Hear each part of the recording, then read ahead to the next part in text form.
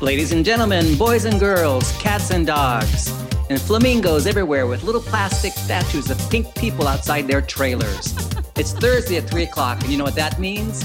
Live from Michigan State University campus and live from Chowchilla, California, it's Tea with BBP.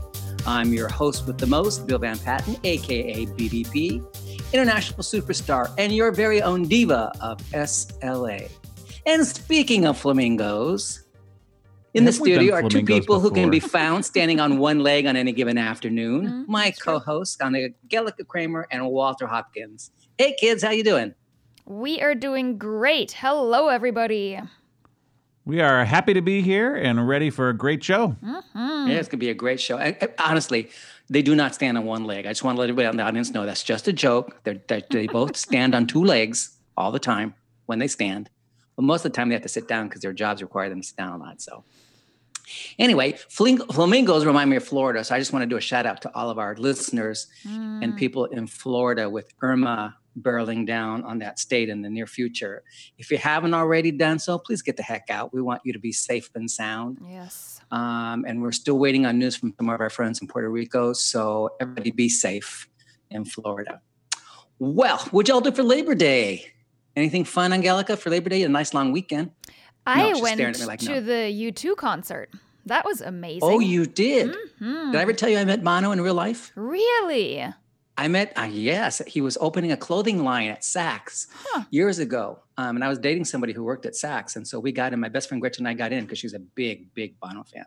So we got in and God, the guy's my height. I was looking at him in the eyes, just like this, you know, like I couldn't believe a major star like that was exactly my height. I was so pleased to see that short people could make it in the world, I tell you. Well, you have. Yeah, well, shouldn't be any news to you. No, I am an international superstar. So. Yeah. So you got to see Bono. Good for you. Was it fun? Oh, it was an amazing concert. Oh, good. How about you, Walt? Did you do anything on Labor Day? Not really. I was sick, so it was no fun. Yeah. Oh, gosh. What'd you have? Anything really bad or just like a little passing bug? I literally spent most of the day kind of hanging out in my bed and watching some shows, and yeah, it was no fun. It was just a cold. Listening to Tea with BVP? Oh, of course, listening to Tea. He was binge listening. Between that and Orange and the New Black, he was just bouncing back and forth between TV and podcast. Well, I have some fun Labor Day trivia facts. Would you two like to hear them? Please. As long as we're not being asked the trivia. No. I just want you to know because it's interesting that we have holidays, and a lot of times people don't know where the holidays come from. Did you know that Labor Day was first an official state level holiday and not a federal level holiday? In which state? This is true. It began, the first state who officially recognized Labor Day was Oregon in guess what year? 1887. Wow. And then very quickly, right after that, Colorado followed suit, Massachusetts followed suit, then New Jersey and New York. And then it was like a domino effect. States just kept adopting Labor Day. And by 1894, I think it is, a majority of states, something like 28, 29 states, had a Labor Day. And so Congress finally passed a federal law in June of that same year, June of 1894. And that's how we got Labor Day. So it all started with states. So that was pretty cool, I thought, to find that out. There you go. Now you know something new, Walter. Yeah, and I'll probably forget it in a few brief moments, but... Well, we'll give you a quiz on it later, okay? Angelica, I took the notes, and we'll give them a little quiz in a while. All right. Okay, we got a great show today. Our topic is blocking, which we'll get to in a little while, but I want to remind everybody that what do we usually have in every show, Walter? We always have what? SLA challenge question and the Diva challenge question. Mm-hmm. Absolutely. So in a few moments, I'm going to be giving the SLA challenge question to people. You'll have time to call in. The first person to get a call in with the correct answer will win a prize. So as usual, I always tell you, keep your cell phones close by. You don't want to be far from your phone. And the same for the Diva Challenge question. I'll read that question a little bit later in the show after we've done the SLA Challenge question. And again, you'll have time to pick up, punch in our number, and tell Dustin, I'm calling with the answer to the Diva question. One of these days, the Diva's question is going to be about me, but I've been holding that off. Should be. Okay, the number to reach us at is 517-884-4321. Again, 517-884-4321. Again, Dustin is on the phone lines waiting for your call. And Angelica will be monitoring Mixlr. Angelica, you on Mixlr? What are you doing there on your computer? Yes, I'm telling people the number to call. Come on. Oh, good. We want lots of calls. Why do we want lots of calls, Walter? Because we're a call-in show. And because if you call in today, you will have the opportunity to win a copy of the brand new book, While We're on the Topic by, I almost said What's on the Topic, While We're on the Topic by BVP. Oh, poor Walter. You can tell he's a little off today because he's still recuperating from his Labor Day weekend. But yeah, actually, that's true. So in addition to the SLA challenge question and Diva challenge question, which you get a prize if you win that, we're again giving a book away from one of my book from Actful while we're on the topic. And we'll do a drawing. Everybody who calls in gets a chance to win that. As usual, we put your name in a hat. And then at 5 minutes before the end of the show, we reach into that hat, we pull out a name and see who it is. So again, the phone number is 517-884-4321. As Walter said, we are a talk show, a call-in talk show. If you don't call in, then it's just me and Angelica and Walter talking to each other. And I can just look at the faces right now and they're going like, I don't want to talk to you anymore. Gosh. We're falling asleep already. I know. Look at you. I can tell you're nodding off. You're going to nod off and hit that microphone. Then you're going to have one of those big on your heads, Walter. You better be careful. I'll do my best. Oh, all right. So should I get into the topic? Yes, of blocking? Please. Let's just get it out there. I know we have people who I think that our audience is split. Some people like to hear me talk a lot about things. They want to know, what does Van Patten think about this? Or what does this stuff really mean? Some people say, no, keep it short and let people call in. So I kind of tried to hit a middle ground today. We'll see how good I am at it. But again, our topic today is blocking. And this is a term that was coined back in, I think it was 1969 by L.J. Karim in a paper that was published in, I forget what journal, Psychological Bulletin or something like that. Blocking is not a linguistic term or a linguistic phenomenon, but a psychological term. It's comes straight from the psychological literature. And it refers to situations in which, you ready for this, gang? Put your listening ears on, this is tough. It refers to situations in which an existing conditioned response inhibits or impairs a new response, right? So situations in which an existing conditioned response inhibits or impairs a new response. So here's an example. It's not the best example. The classic example they give when you research this topic is about pigeons and lights and pecking and that kind of stuff. And I'm like, that's boring. So I'm going to give you one from my own life. Okay, say I, like many people, have been conditioned that if I hear a siren when I'm driving, I pull over to the right side of the road, right? Walter, do you hear a siren? You pull over to the right side of the road, right? Exactly correct. It's like automatic. You hear that siren, right? Angelica, you do that too, right? Absolutely. You hear that, and you go, okay, I'm pulling over to the side of the road. However, I would not pull over to the side of the road if all of a sudden I heard a continuous horn honking. If I heard a continuous horn honking, I'd be looking around going, who the heck is honking? Why are they honking? What's going on? In other words, I'm conditioned to pull over to the right side of the road only if a siren sounds. And that conditioned response blocks me from pulling over when I hear any other type of thing that could potentially be an alarm, right? So that's what blocking is. Some conditioned response blocks you from doing that same thing when there's another stimulus or something else coming in. Now, blocking has been applied, and as you might surmise, because I'm going to say it, as you might surmise, it's also been misapplied in learning theory. And recently, it's crept into the vocabulary related to language acquisition. In its current iteration or its current form, blocking in language acquisition means, in essence, that first language habits can impede learning second language habits. Now, does that sound familiar to you guys out there? Walter, Angelica, does that sound familiar to you? I've heard it. Mm-hmm. First language habits can impede. Yeah. Where does that go back to? Goes back to what? What kind of learning theory? Starts with a B. Behaviorist. Behaviorism, exactly. And the fact that this paper was published in 1969 about blocking is actually shows you that this kind of thing is deeply rooted in behavioristic psychology.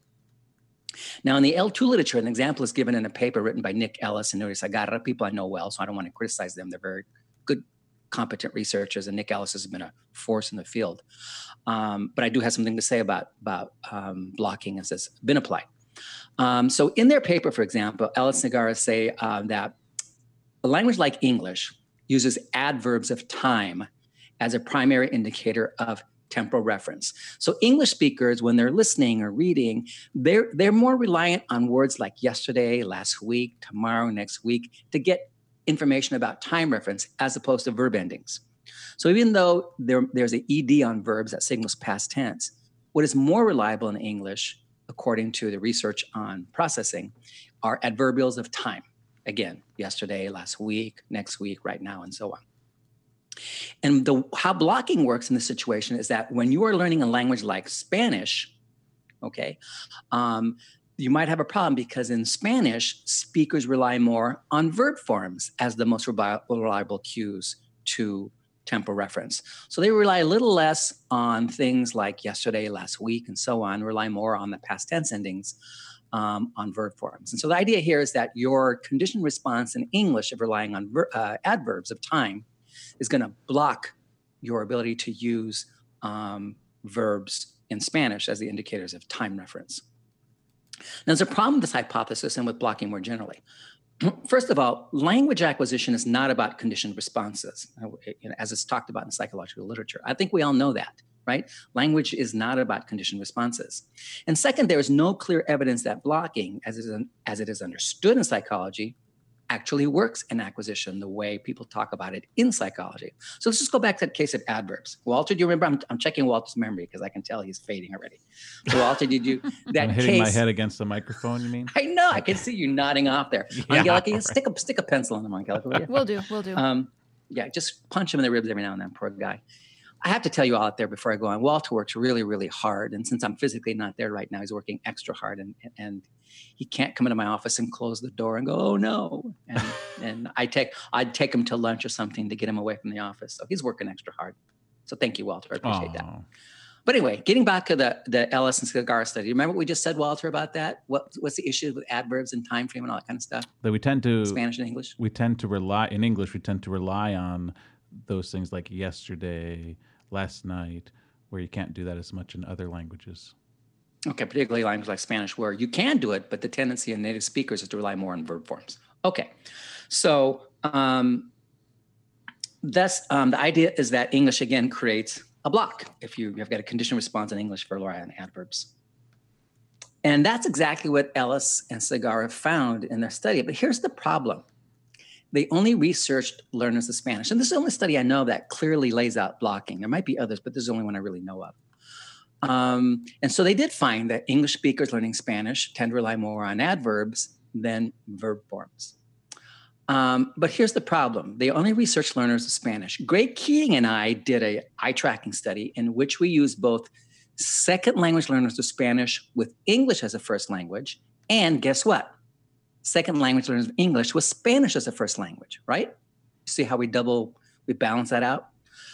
What we found was that both groups from the beginning rely on adverbs, not just the English speakers. So even the Spanish speakers learning English from the get-go were relying on adverbs. And this ties more into my model on input processing, which says there are universal things about processing that have nothing to do with blocking or first language. So the idea that English speakers rely on adverbs and that gets in the way of processing Spanish verbs, for example, in the second language context, is not necessarily true because it looks like that's a universal thing, not something specific to English. Because again, the Spanish speakers learning English in our studies showed the same thing. They showed a reliance on adverbs and not on verb forms when they were processing English from the beginning. I think what blocking fails to consider in theories that use things like blocking is that there are universals in language. There are universals in linguistics and there are universals in language processing. And these things constrain acquisition. And therefore, they also constrain what the L1 does, or the first language does in second language acquisition. Now, with that said, Angelica Walter, am I saying there is no L1 acquisition, L1 influence in L2 acquisition? Is that what I just said? No, senor. No, I did not. So I'm make sure our listeners are hearing that. I'm not saying there's no L1 influence. We know there is. But I think blocking is just an updated way to talk about behaviorism, in my view. So if you think I got it wrong, audience, call in and let me know. I know Reed out there in Hawaii is thinking about this topic. Let me know if you think I got it wrong. In the meantime, massive negative L1 transfer is something that we need to talk about, whether it exists or not. And I actually have an SLA question about that, the challenge question. Would you like to hear it? Yes, I would please. love to hear it. Here's the SLA challenge question related to our topic today, sort of, kind of. Okay, here we go. Everybody listening, got your pencils out there or your little keyboards? Mm-hmm. Google in the open. early days of, what's that? Google open. Google open. In the early days of second language acquisition, error analysis was used to study learner production. What people asked was what non-native-like structures appeared in learner output. So the question is, did the research on error analysis find that L1 transfer or L1 influence accounted for most of the learner's non-native-like structures or only a small portion of their non-native structures? So let me repeat the question. In the early days of second language acquisition, error analysis was used to study learner production. People asked what non-native-like structures were in learner output. Did that research on error analysis find that L1 transfer or L1 influence accounted for most of what learners produced that was non-native-like, or only a small fraction of what they produced being non-native-like?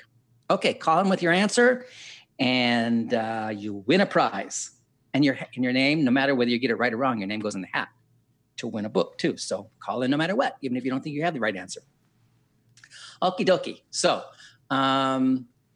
we had a contest this week. Angelica, what was that contest on? Do you remember? I never know how to pronounce that word. I caught her off guard. She was looking at Mixler. The Jiffy? Is it a Jiffy or a Giphy? A GIF. I think it's a GIF, right? GIF. It's a GIF. I never know how you pronounce it. I think we should call it Jiffy. Whenever I hear the word Jif, I think of that peanut butter. Well, Jif, exactly. Right? Yeah. Choosy mothers choose Jif. Anyway, okay, so this animation that will depict blocking. That's what the contest exactly. was. We had a Twitter contest for blocking GIFs. And guess what, folks? We have a winner. So if you're looking at Twitter and you're looking at... Walter, was it you? Oh, I'm Walter sorry. is sad. All right. Walter got blocking blocked. Okay, so our winner for the Twitter contest is ready. Drum roll, everybody. Ta-da! Jeannie Mitchell with the paw block. Okay, we have to admit that we love that little dog and her GIF blocking that guy coming in for a kiss on the dog. That was the cutest thing. There were a couple of other really good contenders. Wish we could send everybody something because we had some really good ones, but that one just broke everybody's heart. That little dog was so cute putting up his paw and doing what we are now going to call the paw block. So everybody out there, when someone comes near you, just think of the paw block. Put your hand out and say, There you go. That's right, Walter. Put your little paw up. Talk to the hand. Actually, Jeannie, if you are listening, please send us your email address so we can send you your prize. Well, send us your actual address. Oh, to sorry, our email. not your email address. Yeah, sorry. Yeah, we need your actual address. That's or just contact us tvp@gmail.com. We'll eventually get your address from you one way or another. So, yeah. All right. So, okay. How about Mixler and email? What do we got coming in there, Angelica? People would like you to repeat the SLA challenge question one more time, please. It's a rather complex I know one. it's kind of a long one. Yep. I couldn't shorten it. Okay, here we go.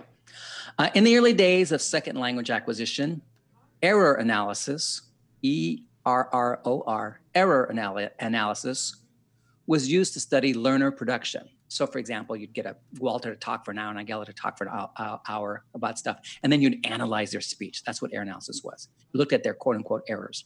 And what people were asking was what these errors or non-native-like structures were. Where'd they come from? So the question is, did the research show that these errors or these non-native-like structures were largely due to L1 influence, or was the L influence on errors minimal? That's basically the question. What did the research show? This was research from the 70s and early 80s, basically, where all this was done. Okay, did I repeat it enough, Angelica? Was that good? Yes, thank you very much. Did you like that? Did you like Absolutely. that repeating? That was wonderful. I could repeat some more. Repeat. No, we're good, thanks. Well, I have an encouraging email that I would love to read if you don't mind. Okay, go ahead. I hope you don't mind. I hope you don't mind that I'll read you Angelica, this he's back. email. Angelica, boy, he's back. I know. Okay, this What are we email gonna is from do? Maria, and this is an encouraging Take email. an email, Maria. Oh, sorry. She says the following. Address it to Walter's wife. What? Please just read the email, Walter. Okay, here I go. Your show last Thursday about the noticing hypothesis was the best I've heard, and I've listened to all since I discovered Bill at ACTFL last November. The content teaching was very helpful and made even more so through the detailed questions of the gal in California who had called the previous week. The emphasis on how much repetition is needed. The guy who asked about how to build up to a task. Your answer and explanation helped me a lot, and the answer about allowing crosstalk was helpful. The more teaching Bill, the better, especially when you tied the real-life classroom questions. You are the only input I get that is instructional for a CI practitioner. Working through your latest book, too. Maria in Western North Carolina, middle school French teacher.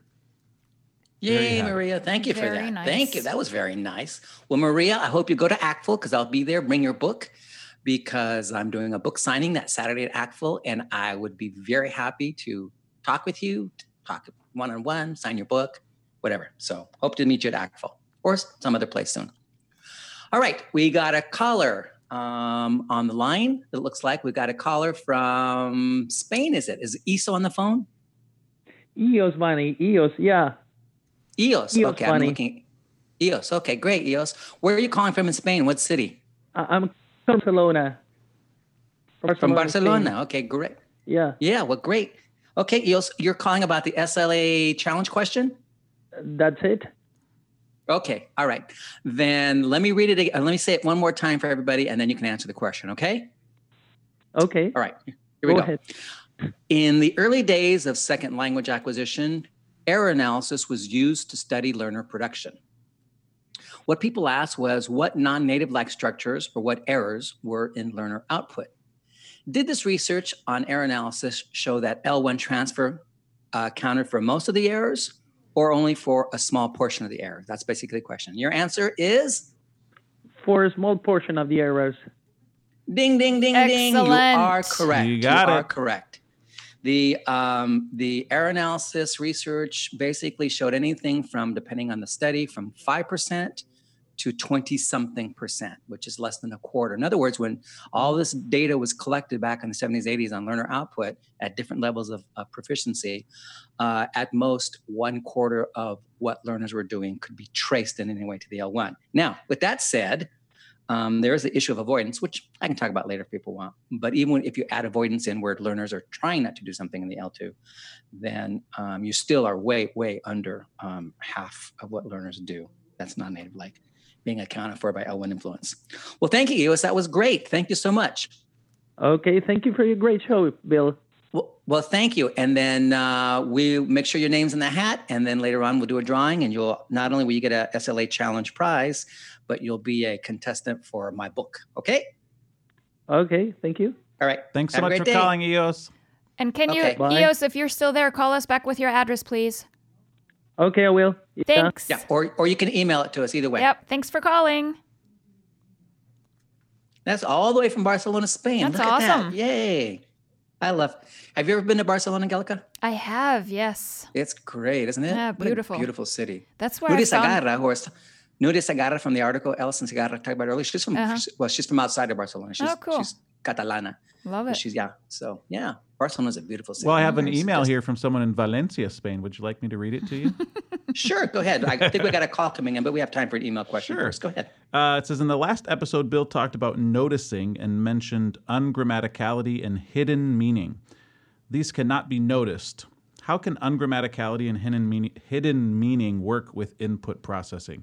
Surely it's the same. What is the best strategy for learners to acquire ungrammaticality and hidden processing? So this is Andrew, and like I said, he's in Valencia, Spain. He says he's working on writing his master's thesis, so any help, and then he puts in parentheses, input, would be appreciated. Ha, ha, ha. Nice pun. You said that's Andrew? Andrew from Valencia. Hey, Andrew. Hey, Andrew from Valencia. Send me an orange, will you?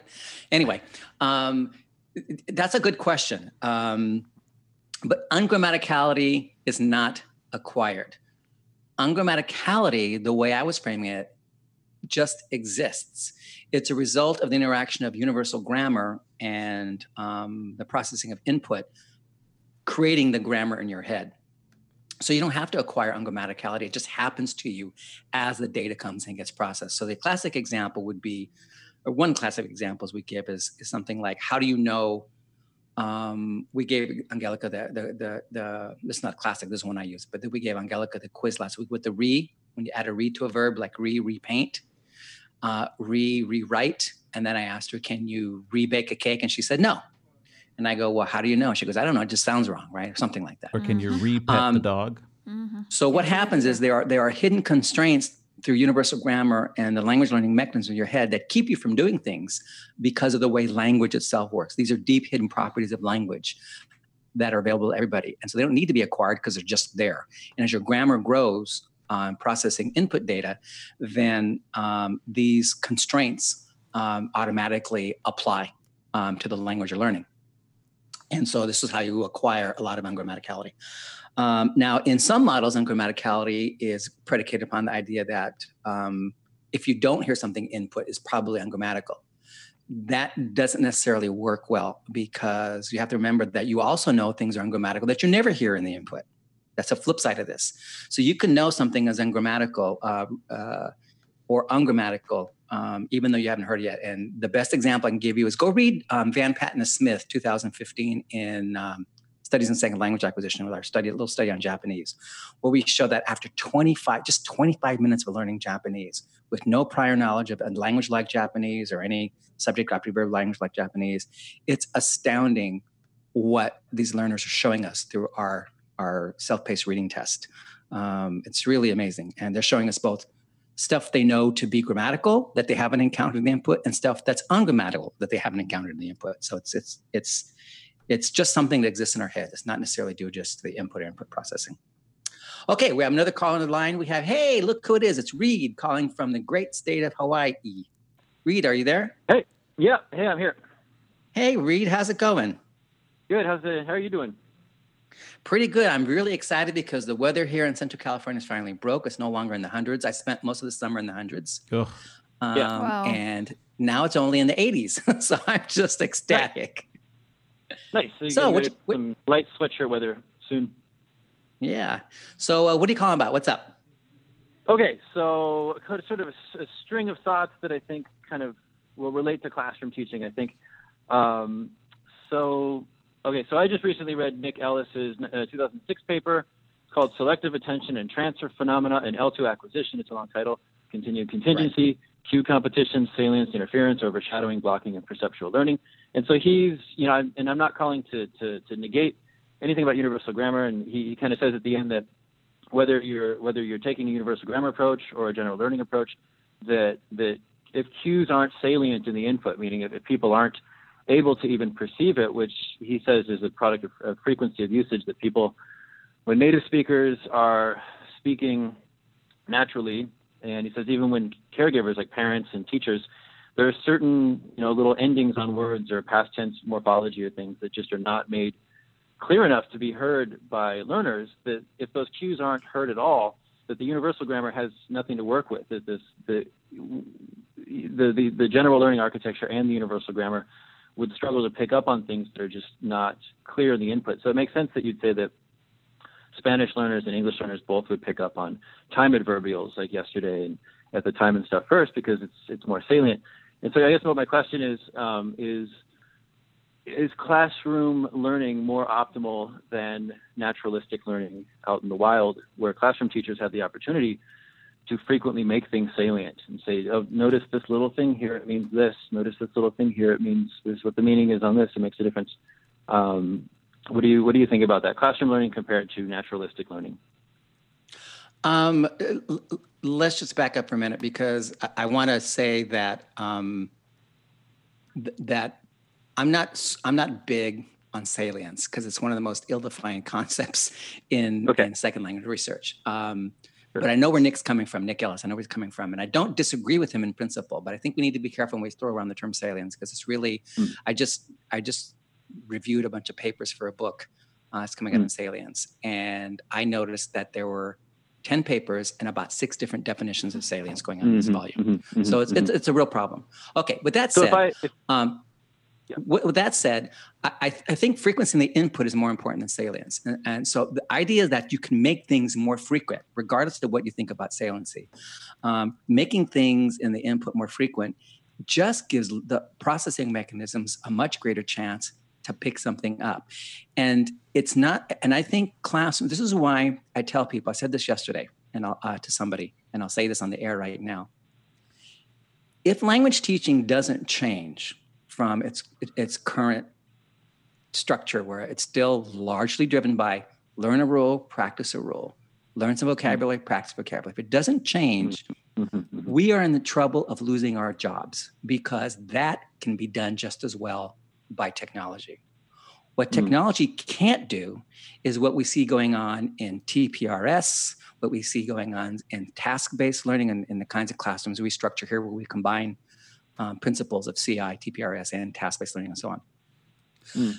If we don't move to do that, then we could be replaced. So my answer to you is the classroom is the ideal place, the best place for learners to bootstrap themselves into the language system, much better than naturalistic classroom, naturalistic learning. Why? Because one of the things teachers can do is structure input in certain ways by using shorter sentences. We've talked on the air about pausing. We've talked about repetition in the input, asking things a different way, and so on. So all these things just provide many, many, many more opportunities for learners to early on start to tag things in the input that under naturalistic learning might take them longer. And plus, you also in classroom, you get written input very often in the naturalistic context. You can avoid written input depending on, again, what your situation is.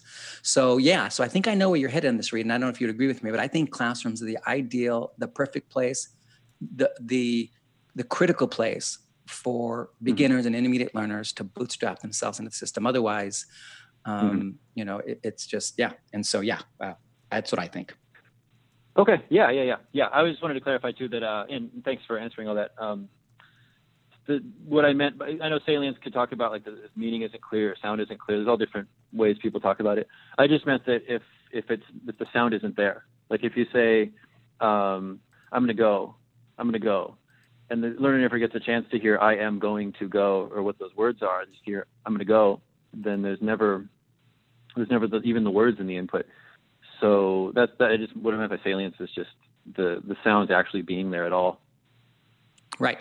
Well, but that's okay. But the learner, because again, you got to remember the way processing works is that, and for those of you out there listening, you're teaching, you don't have to worry about the fact that you have to say, I am going to go. You don't have to do that. Because in your head is stored both I'm gonna, and then the different parts. Any native English speaker, for example, doesn't just have I and am gonna, and go, and have some rule that contracts that. No, what you have in your head is I'm gonna, as a big lexical chunk, and you pull that down during production under certain circumstances. And under other circumstances, because of context, whatever, you actually pull down I and am going, and you put it together a different way. And so it's style, it's context, it's who you're talking to, it's speed. All these things come to bear on what things in our head we pull down during production, because not all production is based on applying rules. A lot of production is based on applying chunks and routines. Otherwise, we couldn't speak so rapidly. But if the little chunks were never in the input, that's what I'm saying. Like if it was all big chunks and never little chunks, then they wouldn't have the little chunks to do anything with, right? Yeah, but they do appear. They do. That's why people wind up with this stuff. It does appear. It's just that. Yeah. All right. Well, all right. Well, thanks, Reed. Okay, you're in the drawing. You're in the mix for a book later for a drawing. So awesome. Thanks for calling in. All right. Have a great day. Okay. Bye, Reed. Bye, Reed. Bye-bye. Reed's a great guy. I actually met him before, and I saw him this summer at the NTPRS conference in San Antonio. So good guy. Lots of good ideas. Working on CI, conference input in TPRS in Hawaii with, I think is it Chinese or Japanese? I forget which language. One of the East Asian languages. So good for him. All right, I'm going to give the Diva challenge question now. So you ready for this? Yes, Walter. Bring it on. This is Walter's question. You ready for this? Uh-oh. I'm going back to Bette Midler. Oh. I'm going back to Bette Midler. These are my roots. Okay, back Chinese, to Bette Midler. by the way, for Reed. Oh, thank you. Thank you, Reed, for clarifying that, whoever said that. Okay, so Bette Midler. Unlike other singing divas, Bette Midler has one kind of live recording that no other singing divas have. It was released in 1985. What was that recording? Again, unlike other singing divas, Bette Midler has one kind of live recording that no other singing divas have. It was released in 1985. What was that recording? And it was also nominated for a Grammy that year, too. Cool. For 86, I guess, whenever the Grammys were for the stuff that was produced in 85. So call in if you got that answer. Look it up. Googleize it, whatever. In fact, I was just listening to it this morning. I won't tell you anything because I'll give it away. Okay. All right. So how about anything come back on Mixlr or email about what we're talking about, or anything else for that matter? Doesn't have to be about blocking. By the way, we should just say this about blocking for teachers out there. One thing about blocking and L1 transfers, I hear a lot of teachers out there tell me, but there's so much influence. If I let my students talk, you can see the L1 influence in their speech. Let me just tell you all one thing, that you should stop worrying about that. Because if you hear a lot of L1 influence in their speech, it's because they're talking beyond their ability. And we're doing things that force them, or because they want to, talk in ways that they don't have underlying capacity for. And so what they do is they think in the first language and dress it up in the second language. And it sounds like the L1 is massively interfering with learning. It's not. I might talk about that next week in our show. It depends. I've got 2 topics going on in my head for next week, so we might come back to that issue. So for teachers out there, my advice to you is don't worry about the L1. Worry about providing lots of input and lots of context to make your meaning clear. And that will help minimize any effects of the L1, as we said before. Okay, we got a call from Luis. Luis, are you on the line? Yes, I am on the line, BVP. Hey, Luis, where are you calling from? I'm calling from Brazil. From Brazil? What part of Brazil are you calling from? I'm calling from northeastern Brazil. Okay, so Walter, you don't have any relatives there, do you? You and Laura? I do not know, but we have some in São Paulo. My so do I. So. Wow. Walter, you're going to talk to Luis in Portuguese, in Brazilian Oi, Portuguese? Luis. Olá, tá tudo bem? Tudo bem? Ótimo. A sua esposa é brasileira, correto? Ela morou no Brasil muitos anos, mas não é brasileira. Interessante, ok. A gente pode falar mais tarde. All right. They're talking about Laura, in case you can get. That's Walter's wife. So, okay, Luis, what you calling about? So, BVP, I would like to ask you a question about language acquisition, okay? You can ask me whatever you want, except my age and my weight. Fantastic. So, I've been learning German for a while, and I have something that I have noticed is that I find it extremely difficult to grasp the grammar only by exposure to the language. Okay, so is it possible to learn a foreign language without properly studying its grammar, or do you think it is useful to study the grammar as well?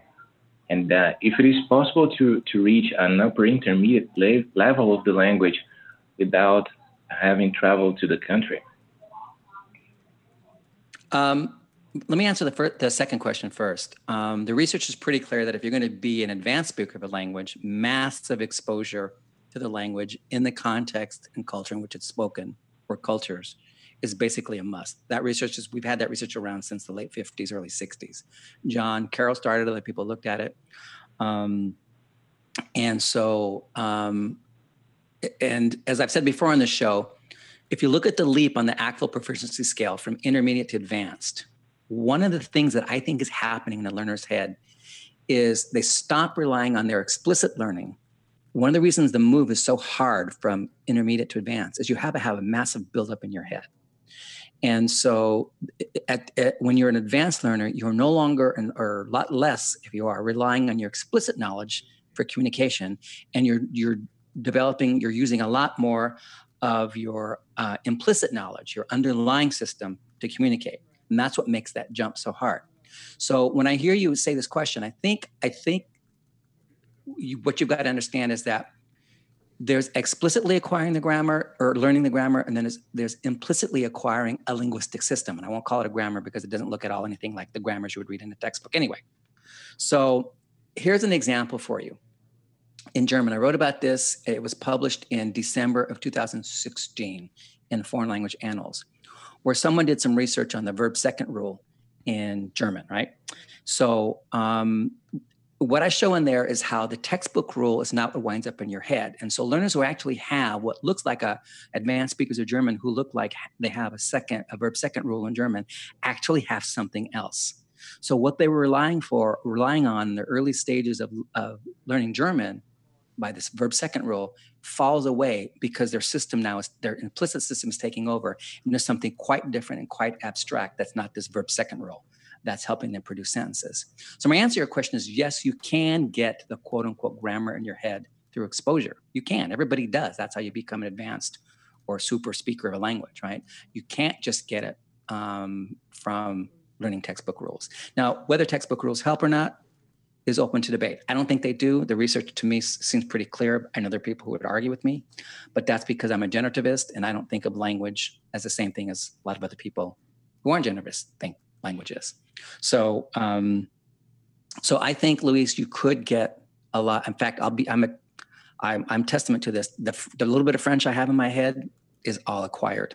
It's not from learning French grammar and books. It's from living and talking to people in French all the time and teaching and living in Quebec and having French roommates and all this kind of stuff. So, and anyway, my little Portuguese that I just spoke to you, I've never, ever, ever taken a class in Portuguese. Just picked it up for my time in Brazil. So there you go. So Brazil. So Luis, I think so I think that rules and learning like that kind of make us feel good at the beginning and they give us an emotional crutch. But in the big picture of things, you've got to be exposed to German and in context and let the grammar build up in your head over time. Okay? Okay, fantastic. Thank you so very much. Good luck on that. We want you to call back next year and talk to Angelica in German, okay? Okay. Thanks, Luis. We'll put your name in the hat for the book. Auf Wiederhören. Danke für den Anruf. There we go. Don't make him feel bad. He's just learning. Come on. But he said he's been learning for a while. Well, but I think, he's probably learning a bit here and a bit there, probably. I don't know. Just said goodbye. Okay. All right. Do we have any Mixler or email questions we want to address before we take our next call? We got calls coming in right and left here. We are a call-in show. Yeah, right? Exactly. Okay, well, that's okay. All right, then we can, if we're ready for the next call, I can take the next call. It hasn't come up on my feeder yet, so I don't know if the call has come through. There it is. Yes. Okay, looks like it's ready. Marcy, are you on the line? I am. Hey, Marcy, where are you calling from? Ann Arbor, Michigan. Woo-hoo. Well, that's just down the road from MSU. Why aren't you in the studio visiting us live? Some of us are working today.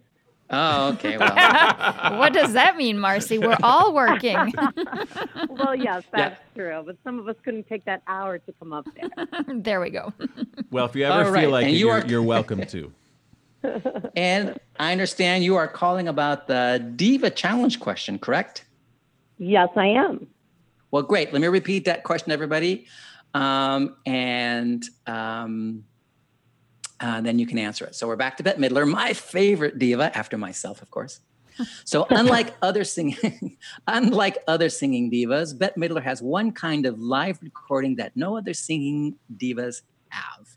It was released in 1985. What kind of recording was it? So what was it? Is it a spoken word album? A spoken word album? Not quite. No. What?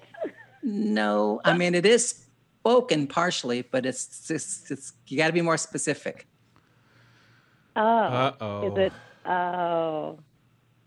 I can't be. It's like the name of it? Well, no. You have to tell me what kind of recording. I just found out that it was a spoken word. That's what my friend told me, who's a huge fan of hers. Oh, well, your friend should have given you more specific information. I can't, well, maybe I should have just Googled it myself. Spoken word could mean you're reading a book on tape or something like that, right? And we're not talking about that. Yeah, so, yeah. All right. Okay, Marcy, I'm going to send you back to the drawing board. Okay. All right. Well, at least your name is in the hat for the book. Absolutely. There you go. All right. There we Sounds go. good. Take Thanks. care, Marcy. Oh, poor Thanks poor for calling, Marcy got Marcy. steered wrong by her friend. Marcy, I would divorce that friend if I were you. Just, That's harsh. kidding. Just kidding. Well, she was harsh on me. You see, I got told about work. Some of us have to work, you know. Like us being Fair in the enough. studio, putting the show Fair together. We're enough. not working. We're just having a good time, right? Oh, just kidding, Marcy. All right. So nothing on email, nothing on Mixler. Should we take our next call? I think we should take our next call. Yeah. Uh-oh, Marcy's got competition here because I think this is about the Diva Challenge question. So, Alexis, are you on the line? Yes, I am. Hey, Alexis, where are you calling from? I am in Minster, Ohio. Oh, the Buckeye State. Yes. Remember when Walter thought a Buckeye was a chicken? I don't, but that's really funny.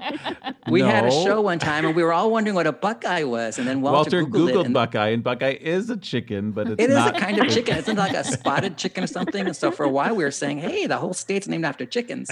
And then, boy, did we read the riot act through email and Mixler on that. So And then we are- ate Buckeyes, and it was delicious. But anyway. All right, Alexis, you're calling about the Diva Challenge question, correct? Yes, I am. Okay. Okay. So let me go ahead and let me Okay, go ahead. Sorry, you go ahead. wait a sec. Let me go ahead and read the question one more time. So, unlike other singing divas, Bette Midler has one kind of live recording that no other singing divas have. It was released in 1985. What kind of recording was it? Is it a comedy album, comedy recording? Ding, ding, ding, ding, ding. Yes, it there is. we go. She did a 1-hour live stand-up comedy show at the Improv in Los Angeles, and was Awesome. actually nominated for a Grammy that year for Best Comedy Album. So one of a multi-talented person who can do everything from drama to comedy and just incredible talent.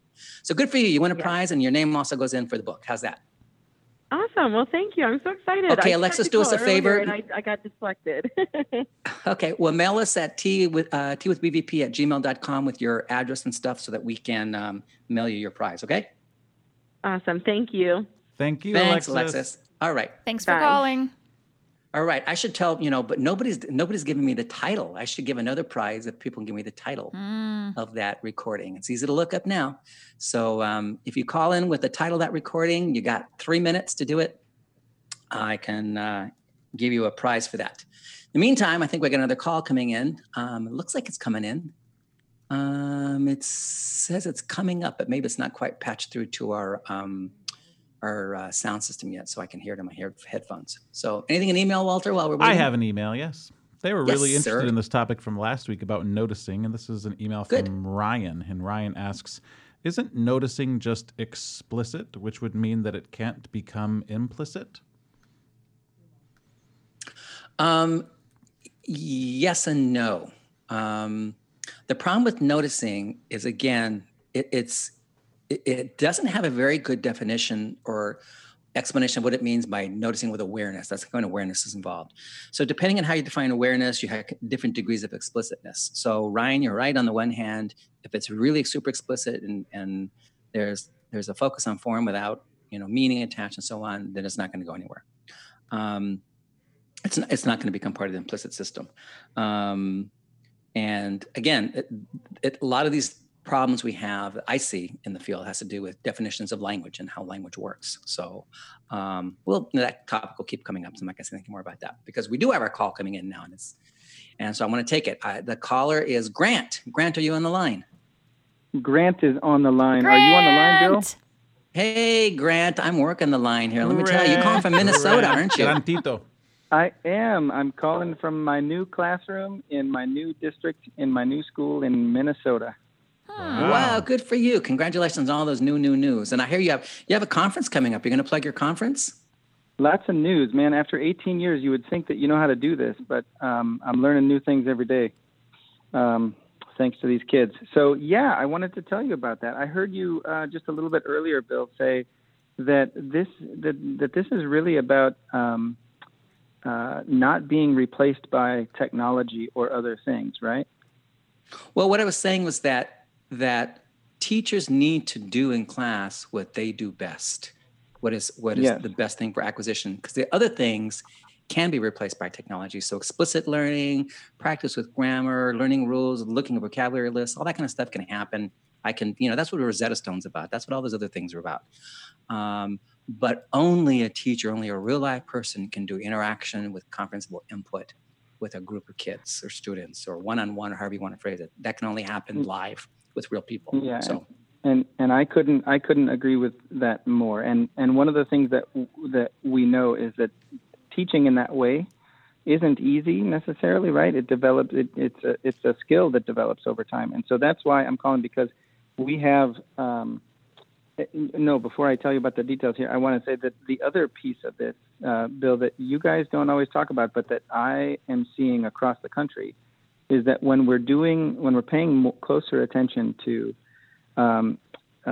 delivering input that our students are able to understand and respond to, and when we respond to their utterances back, we without even realizing it, we're creating a more equitable and a more responsive classroom setting, which means that over time, we're creating more speakers of the language that represent the entire demographic of our communities and not just the upper crust. It's always been sort of like college-bound kids who are taking 3-4 years of language, and it doesn't have to be that way. So the equity piece is, as you know, a big push for me in terms of why I teach this way. And and so we're setting up our second annual Comprehensible Midwest Conference. It's going to be at the end of September on the 30th. And it's in Ripon, Wisconsin. And we've got a bunch of national presenters that are really good at teaching people how to teach this way, and then some local presenters also. And we tried to get Bill to come, everybody, but he couldn't. So we got the next best thing, which is a raffle to get a half hour of phone or Skype time with BVP. Have you told everybody about that, Bill? I have not. Well, but you just did. But I just did. Oh my gosh, I just did. So this is it's an early bird registration thing. So if people get their registrations in early here in the next week and a half, then they have the chance to win that half hour with you, and they can use that, like you said, either to chat you up or to get the real skinny on weight or age, or Good luck with that. Can I just pause you for a second, Grant? When you said the next best thing because you couldn't get BVP, I thought for sure you were going to say you were going to invite Angelica and Walter, but alas. Well, you didn't reply to my email. I never got an email. I didn't either. Well, anyway, so we have a conference. We have a conference in Ripon, Wisconsin at the end of September on the 30th. And I'm sorry I can't be there, Grant, but I'm more than happy to lend my name and my 30 minutes of time for a raffle. So I'm happy to do that for you. So I think it's fabulous. And I think whoever the winner is, they would be wise to say, let's do a Skype session with my principal or somebody, so that you can spread the message that language is not content farther and wider. Right. So, we're happy to do that. So thank you guys for what you do. Thank you for your time. Thanks, Grant. Thanks for calling, Grant. Thanks, Grant. Yeah. Bye-bye. Love you too. Bye. We always love it when Grant calls. I think I thought that we had another call coming in, but it looks like it hasn't come up yet. Yeah. So anyway, so those of you who just heard that, if you want, there's the Comprehensible Midwest in September 30th in Ripon, Wisconsin. Just Google it and you'll find it. Oh, it looks like Marcy is calling back. Marcy, are you on the line? Yes, I am. Hey, Marcy. Is that you calling back for the Diva Challenge question? Yes, I am. I have the title of it. Oh, great. So now you know it's a comedy album. So Marcy says she has the title. So what was the title of Bette Midler's 1985 comedy album? According to Google, and not my friend, it is Mud Will Be Flung Tonight. There you go. Ding, ding, ding. There Excellent. you go. Marcy. You're going to win a You have prize. redeemed Google yourself. skills. Yeah, you win a prize. Now, I have to tell you though, Yay. Marcy, just because you call twice does not mean you get to, your name goes in the hat twice. Sorry, your name only goes Oh. once. But you do win a prize. You That's do fair. automatically win a prize, but your name does go in for the book drawing. So we're going to do that in a second here. Sounds good. So good for you. And make sure that you email us your address at teawithbbp@gmail.com. And we will get your prize out to you. And if you win the book, we need your address there too. So, All right. Sounds great. Thanks. Thanks for calling back, Thanks Marcy. for calling again, Marcy. All right. Thanks, Marcy. Bye-bye. ya. That's a great. Actually, if you guys Google "Mud Will Be Flung Tonight," you actually won't find much on it online in YouTube or anything like that. But it's really funny. It's dated. It's 1985, but it's funny. Oh my gosh, I still roll. Okay, Walter, are we doing the drawing now for the book? I just did the drawing. I know. That's why I said it, because I see you putting your little fingers in that. And the winner is jar. Wait. We gotta start. We gotta like be dramatic here. Dun, dun, dun. Yeah, we gotta like just make people like Do-do-do-do-do-do-do-do-do. wait with anticipation, right? Well done, sir. Well done. Okay. All right. Okay. Now, Walter, did you pull the name out? I pulled a name out, and I think this person's going to be very excited because the winner is Marcy from Ann Arbor, Michigan. Yay, Hey, Marcy, it does pay to call twice. Look at that. Well, good for you. Okay, Marcy, make sure you get your email, what do you call it? Address. Physical address to us through Mailing email so address. that we can send. You get 2 prizes. You get your prize for answering the Diva Challenge question, and you get a signed copy of my book. While we're on the topic, BVP on Language Acquisition Classroom Practice, published by ACTFL, the American Council on Teaching Foreign Languages. And again, those of you who've been listening, if you're at ACTFL in Nashville, I will be there. We'll be doing a book signing on Saturday and all kinds of fun things. So come and look for us in the exhibit hall. All right. Anything else coming on Mixler or email question before we got a few minutes here before we got to wrap up? Who's looking at stuff? I've got a generic question. Well, generic questions are good. So we'll see if you've got a few moments to. Yeah, you're right. See if you've got a few moments to answer this. This is Celeste, and she's wondering what you think about placement tests at the university level. She says it's been a challenge to deal with classes with heterogeneous levels of students. Students do learn and acquire language at different rates, but sometimes it's like teaching 2 different classes in one. She says, I know about differentiated instruction, which can worsen classroom activities, but if the gap is very large, there's still going to be lots of differences when it comes to student success. So any suggestions or advice? Yeah, well, first of all, I want to tell Celeste, I love your pizza. It's just absolutely fabulous. It took Walter a while to get that one right. No, I'm just kidding you, Celeste. I know you're not Mama Celeste. Placement tests are really difficult things because, to my knowledge, they're all about explicit learning and explicit knowledge, but not about proficiency. And so you wind up with people in a course who might have somewhat similar range of knowledge about language or about the language learning, but they could be all over the map in terms of proficiency or ability to use language or comprehend or whatever.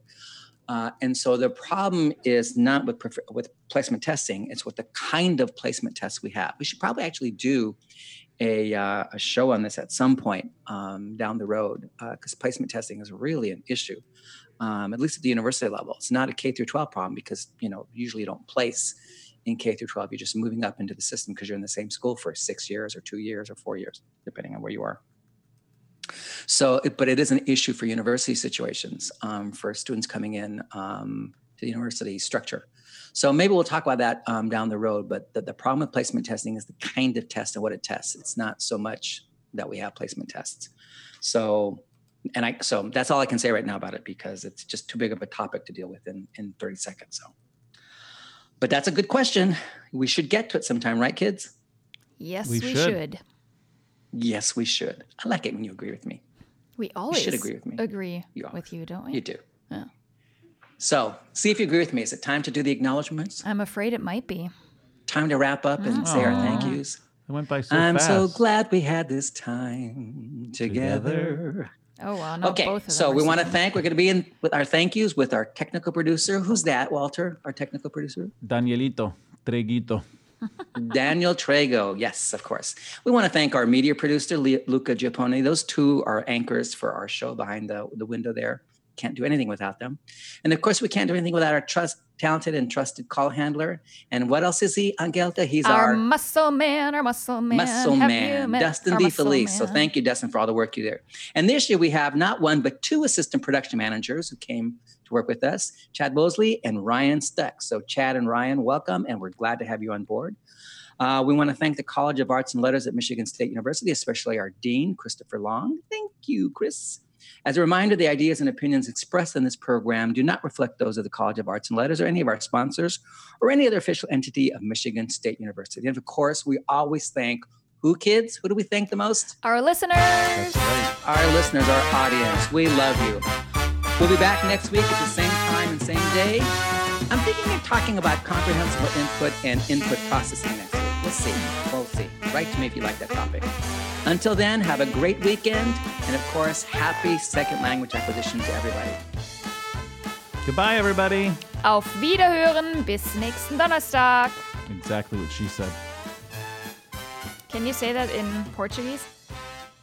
If I knew what it was, then maybe I could. Good point there. Ciao. How's that? That works in Italian. That works actually in German, too. Lots of languages.